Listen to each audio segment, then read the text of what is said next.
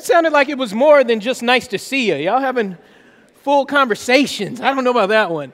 I want to say to our visitors here today, you are our honored guest, and I don't know if you're just passing through, if you're looking for a church home, whatever the case is, we're so happy that you're here, and I'm going to ask you to do me a favor. In the back of your pew, you'll find a visitor's card. Take that out. Fill it out. We've got a box in the foyer that you can turn that in as you are exiting, and we'll make sure we do our best to reach out to you and invite you back out here to this church because we have a wonderful church here. We also have some new members here that I haven't been able to catch yet and put on blast, and I'm going to do that real quick. I think they sit right over here, and they are the Morrises. Would you please stand up so we can recognize you? They are some new members here at our church. Thank you. They hate when I do that. But anyway, and I also want to say this. With all the new members and new folk that we have here at our church, in particular for the guys, I want to make you aware of this. I didn't ask permission. I just kind of plugged you into various ministries. So if you open up the bulletin and you see communion preparers and you see your name there and you didn't volunteer, that was me. So you can come and fuss at me, but I figured we just put you down and we ask permission later. That's kind of how I operate here. So if you have a conflict or something like that, just let us know. We'll make sure we'll get you squared away. But with all these new folk coming in, we want to put you to work.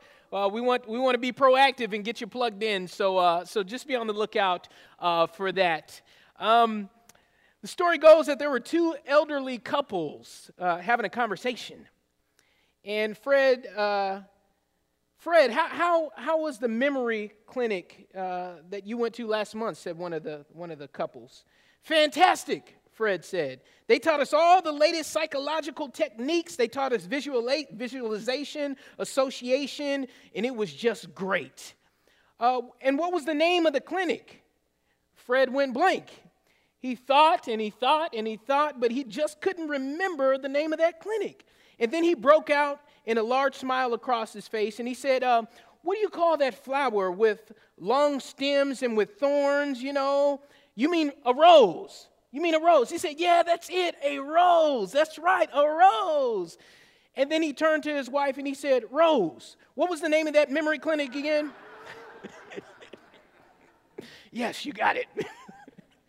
Had a look. Sometimes we forget things that are very important, don't we? Have you been there before? Have you forgot something that was just so important, and then your memory was jarred and you realized that you were in some kind of trouble?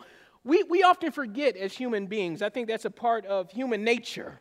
God designed us to have our brains and for them to function at high capacities, but sometimes they just don't work the way they should. Amen? So during the month of April, we're going to be starting a new sermon series entitled The Born Again Identity. You like that? The Born Again Identity. And we're going to be working our way through this. And basically the premise behind this series of lessons is really to encourage one another to keep our spiritual identity in a broken and fallen world. Because brothers and sisters, I don't know if you ever think about it or if we spend too much time thinking about it, but our faith is under attack. Every single day, our faith is under attack, and sometimes we just forget and we neglect our born-again identity because Satan gets the best of us. So throughout this series, during this month of April, we're going to be taking time to flesh out some of our identities that we need to be reminded of as we live every day and work out our faith in fear and trembling. So we've got a 4-part series, and we're going to begin today with talking about living unashamed. Living unashamed. I don't know if you've seen this movie, but Jason Bourne was a fictional superhero played by the actor Matt Damon.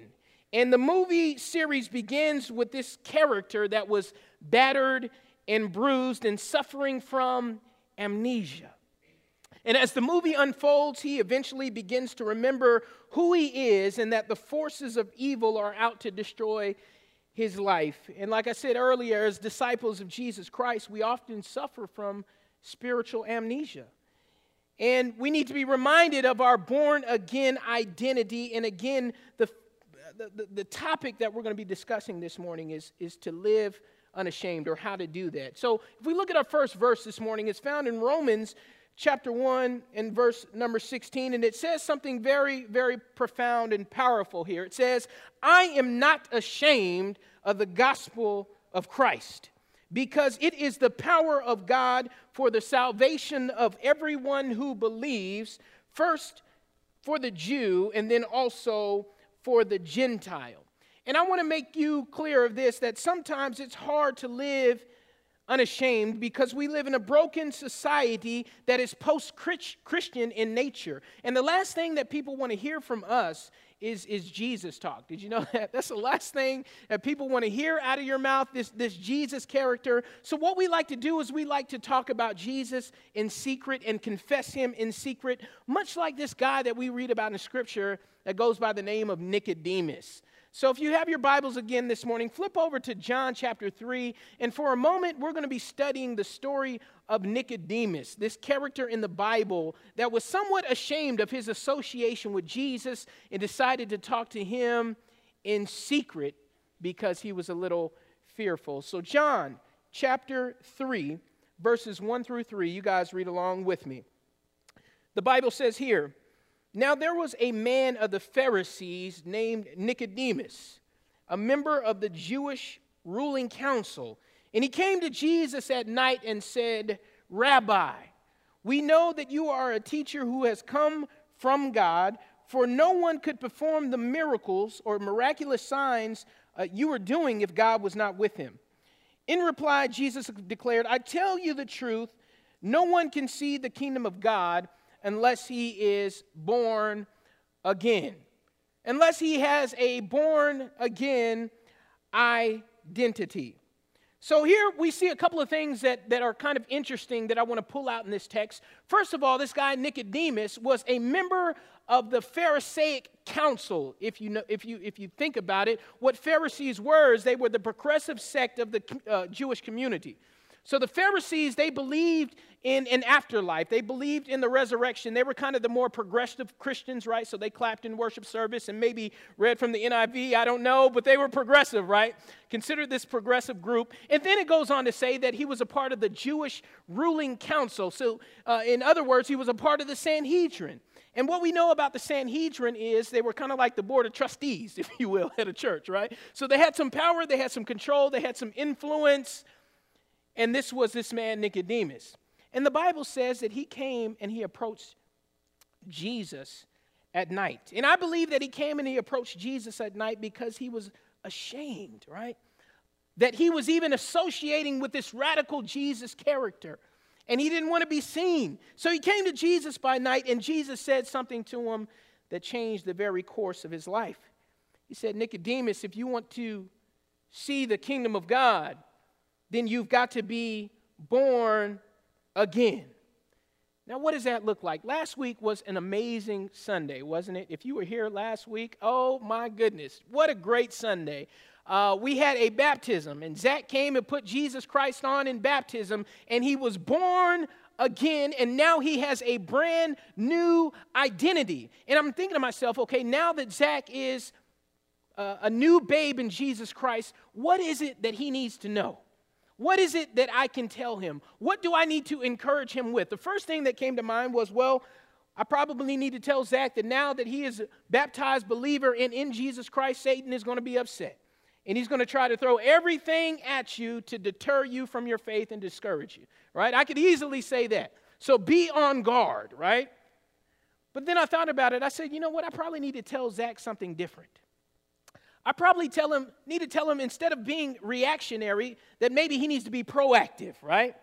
And one of the things that I think our new disciples need to be reminded of is that when you become a Christian, you now have a mission, and it's not to stay away from sin, but it's to do something proactive.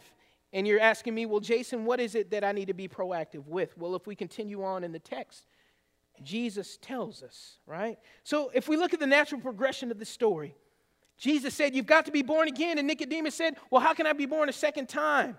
Surely I can't enter the womb a second time. And Jesus said, you got it all wrong. You're mistaken, and you're a teacher of Israel, and you don't get it. And then he kind of shares what needs to happen after you're born again. What proactive duty and responsibility you have now that you're born again. And he tells us that in verse number 13. So if you look at John chapter 3, verse number 13, it says, "No one has ever gone into heaven except the Son, or the one who came from heaven, the Son of Man." In verse number 14, Mike goes to that next slide. Verse number 14 is profound. It says, "Just as Moses lifted up the snake in the desert, so the Son of Man must be lifted up, that everyone who believes in him may have eternal life. For God so loved the world that he gave his one and only Son, that whoever believes in him shall not perish, but have eternal life. For God did not send his Son into the world to condemn the world, but to save the world through him. Whoever believes in him is not condemned, but whoever does not believe stands condemned already, because he has not believed in the name of God's one and only Son." So as I thought about this, what do I need to tell Zach or these new Christians? Well, what I need to tell them is that, hey, you need to be proactive in sharing what you just witnessed and what you just went through with other people. And it's amazing how being proactive does something to your faith. It helps you defend Satan when he comes, right? When you're proactive in service to the kingdom and sharing the message with other people, I think that's a very proactive way to function. And I think this is what Jesus was telling Nicodemus. You know what? You've got to have this born again identity, and then you've got to live unashamed. If you got to tell other people, you got to tell other people about me. And that's what we're in the business of doing, church, letting people know that we're unashamed about this Jesus that we know. And Jesus said we've got to lift him up. If you look at verse number 13, you guys see that it's a testamental echo. It's a big word that basically means you've heard this story somewhere else, right? Verse 13 and 14. And you've heard of this story in Numbers chapter 21, right? Jesus is talking about lifting me up, just like Moses lifted up the serpent. What happened in Numbers 21? You guys remember? If you go back into the Old Testament, Moses was leading the children of Israel around the desert, and they begin to complain. It's hot. My feet hurt. There's no water. And God said, you keep up complaining, something's going to happen to you. So they kept on complaining, and you know what God did? He sent poisonous snakes to bite the people. Wow. What a way to go, right? Poisonous snakes to bite the people. So these poisonous snakes were biting up the people, and then they repented, and the Lord said to Moses, you know what? If you lift up the snake on a stick and lift it up, and if people look at that snake, they'll be healed, and those snakes will go away, and people won't be hurt anymore. So that's what they did, and we see this echo of this text. So what does this mean? It means that life is full of deadly poison. This life that we live is full of deadly poison. It's full of hatred. If you live long enough, you will have encountered hatred. This life is full of deadly poison because there's gossip that destroys people. This life is full of deadly poison because there is addiction. This life is full of deadly poison because there is worry. This life is full of deadly poison because there is a love of money and a pride issue that saturates our culture. And we need to be saved from these things, church. We need help. And that's why Jesus says, if you lift me up, I'll draw all men unto me. We need to help people that are struggling to navigate the storms of life by lifting up Jesus Christ. And that's what we need to be proactive with, church, because there are people in this community, people in this region that are struggling and sin sick. And what they need to see from us disciples is us going, I am unashamed of the testimony of Jesus Christ. Here he is. Here's what he looks like. And he can help you weather the storms of your life. Chances are you've got a neighbor. You got a friend or a family member that is struggling. And what they need to hear is they need to hear about Jesus. And the Lord is pleased when we put action behind our belief and we show God that we mean business. Like I said before, we live in a culture of coexistence. If you look around long enough, you'll see these bumper stickers, right, with all the different symbols. Coexist, right?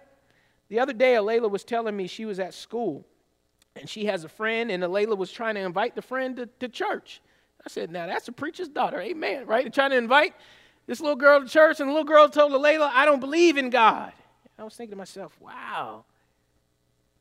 What we have now is we have a culture where parents are teaching their children not to believe in God anymore. I mean, and we also have a culture that says we need to be able to coexist, right? And everybody can share their own religious beliefs and systems, but as soon as Christians speak, what happened to us? Be quiet, I don't want to hear about that Jesus character, right? And sometimes we get discouraged and we get ashamed and we don't like to share it as much. But the Bible tells us that we should live unashamed, right? So when you're at the grocery store and you're talking to that lady in line, you should say, God is good today, isn't he? Right? Right? God is good all the time. It's amazing. I'm so happy to be in God's kingdom, right? Speak that talk because that's what people need to hear. And Jesus wants to see that from us. He wants to see our faith in action.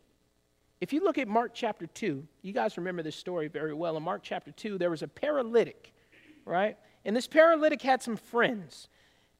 And this paralytic and these friends wanted to encounter Jesus. So what the friends did with the paralytic is they built a hole in the roof and lowered this guy down and put this paralytic on a bed right before Jesus. And you know what the text says in Mark chapter 2, verse number 5, that is just so powerful and moving to me? It says, when Jesus saw their faith, then he said to the man, your sins are forgiven.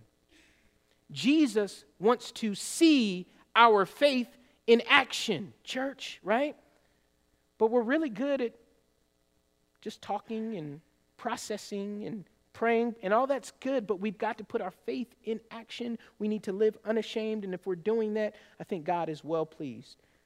Faith in action, confession, lifting him up.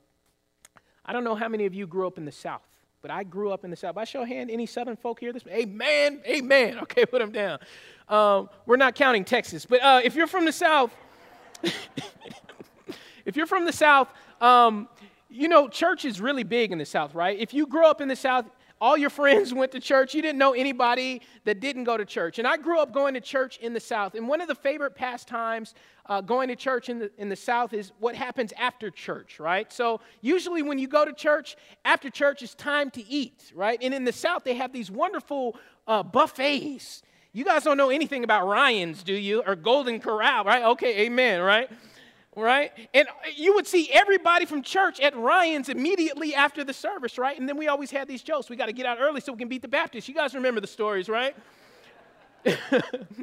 And we would go to Ryan's and it would be packed, right? And there's an assortment of food. People are there happy. Everybody's dressed up in their Sunday clothes. And then what do?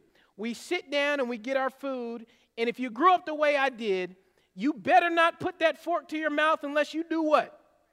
You better pray. Thank the Lord for that food, right?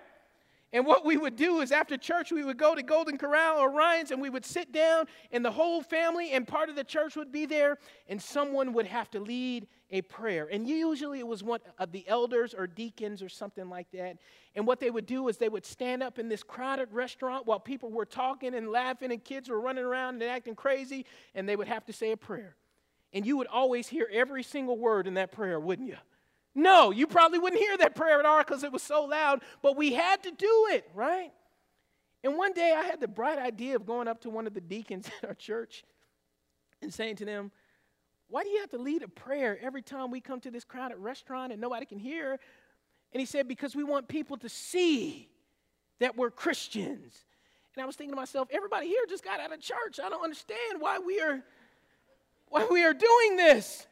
Because we want people to know. And they need to see us praying, right? And I like that idea of letting people know about your faith. I think that's so profound and it's so important. Now, whatever means you use, I'm not going to knock, but I thought the prayer in the midst of other church folk was kind of strange. But we've got to figure out how to confess him in some way. And if your way is to lead a prayer in a restaurant, hey, you do it. But don't knock me if I don't, right? Because I remember the day I went to Ryan's after church. And I was sitting with one of the elders and the youth minister, and I picked up that fork and I put it to my mouth and I began to eat. And the youth minister said to me, I didn't hear you bless the Lord for that food. And I said to him, I wasn't talking to you anyway, right? Probably shouldn't have done that. But that's the truth, right? All I'm saying, church, is we got to figure out some way to lift him up. And I don't know what means you are using, but use whatever means you can to let people see that light living in you, because that's what the Lord wants from us, to live unashamed and to figure out how to lift him up. So if it's that you've got that bumper sticker on your car, you do that. If you're leading prayers in the restaurant, you do whatever you can do to lift him up. That's what he wants from us. We can't be quiet about this Jesus. We've got to learn how to live unashamed. Maybe you invite somebody to the Noah movie. No, better not do that. All right? Or Son of God, or God is not dead. Whatever you do, get that message out so that people will know about Jesus, because Jesus wants us to live like this. Go to this next slide, Mike. Jesus wants us to live as a lighthouse. Go to that next slide for me, Mike. Next slide. As this lighthouse. I love this picture. It's a very artistic depiction, and it's a picture of a lighthouse. And I had to do my research. Now, my wife is from the New England area, and if you ever go to the East Coast or Northeast, they have these beautiful lighthouses all throughout the East Coast, and they're just amazing, right? And even on the West Coast, we have some lighthouses, and lighthouses are constructed and built for very specific purposes, right? The lighthouse is used to help fishermen or sailors or whoever's out on the rough seas or the waters to navigate their way back home into port, and to be able to see, because it's dark and it's difficult on the seas at times. And fishermen and sailors could easily perish, lose their lives from the winds and the waves without the direction of a lighthouse, right? Lighthouses are very, very important to people out on the seas where it gets rough and life is hard and life gets difficult. We need lighthouses. And the duty of a lighthouse operator is pretty difficult. You see, usually when you see a lighthouse, you see a house right next to it. And it's the person there, their job is to take care of that lighthouse. And what they often have to do is they have to climb the flights of stairs. And if you've ever been up a lighthouse, you know there's some small, narrow stairs. And sometimes there are as many as 20 or 200 steps that they got to walk up to. And typically what they would do is they would light the lighthouse at sunset. When the sun was going down, they would flip that switch and the lighthouse would go on, and they would have to man their station until dusk in the morning. And oftentimes it was a long shift. They had to walk up those stairs 3 or 4 times to make sure that the light was still bright and the oil was in there, and they wiped down the windows for making sure that the dust and the smog and the smoke hadn't covered that, so that people could see that light. It was a tough task to be a lighthouse operator, because it kept you busy and you had to do something. But without the lighthouse, a lot of people would lose their lives. And what I love about this text in Matthew chapter 5, verses 14 through 16, Jesus spoke in a parable, and this parable made a lot of sense to people at the time. Jesus would often speak to people in parables. And he spoke to people who, in this context, made their living off of the sea or the water. So when Jesus was speaking to the individuals, they completely got what he was trying to say. And Jesus said in Matthew chapter 5, verses 14 through 16, "You are the light of the world. A city on a hill cannot be hidden. Neither do men light a lamp and put it under a bowl. Instead, they put it on its stand, and it gives light to everyone in the house. In the same way, let your light shine before men, that they may see your good deeds and praise your Father in heaven." Jesus was communicating to the people at the time that when people are out on the seas, the open seas, and it's rough, and there's winds and there's waves crashing over the boat, they need something to focus on. They need some light to help them get through the difficulties of traveling on the sea. I think Jesus is telling us the same thing today. There are people all around us living in a sin-soaked and a difficult culture, and they need help. They're drowning. And what Jesus wants us to do is he wants us to shine our lights brightly so that people can see and navigate through the difficulties of life and to be able to see the true light in Jesus Christ. That's what he wants us to do. And we've got to make sure that we are putting the work in to keep our lighthouses lit. In the same way, let your light shine before men, that they may see your good deeds and give honor to the Father. So this morning, I'm simply encouraging you to remember your born-again identity. The reason you are a Christian, the reason you gave your life to the Lord, is so that you can have this mission of sharing the same message with other people. And I hope and pray that you depart this place this morning. Let your light shine before men as you depart this place. I hope as you begin your work week this week, you'll say in your mind, what shine brightly so that people can see clearly and navigate through the difficulties of life and maybe somehow become a Christian someday. That's your born again identity. And sometimes I think, church, we forget that. But we need you. The Lord needs you. People in this community need you. And this morning, I hope and pray that you'll consider shining your light very brightly this week and helping somebody else out. We've got an invitation song prepared. If there is anyone here that may be on the seas of life and struggling to find their way, maybe the winds are knocking you left and right and the waves are crashing over your boat and you're trying to figure out how to make it through this life and you're having struggles, you're having difficulties, you've come to the right place. And Jesus wants you to give your life to Him, and He can help you navigate through the difficulties and the storms. If you haven't done that, you ought to consider doing that today. And if you are a Christian and your light hadn't been shining as bright as it once did, or maybe you've been neglecting to keep your lighthouse lit, we would encourage you to come forward and let the church pray with you and pray for you to encourage you to do that. Whatever your needs or concerns are, won't you come together while we stand and sing a song of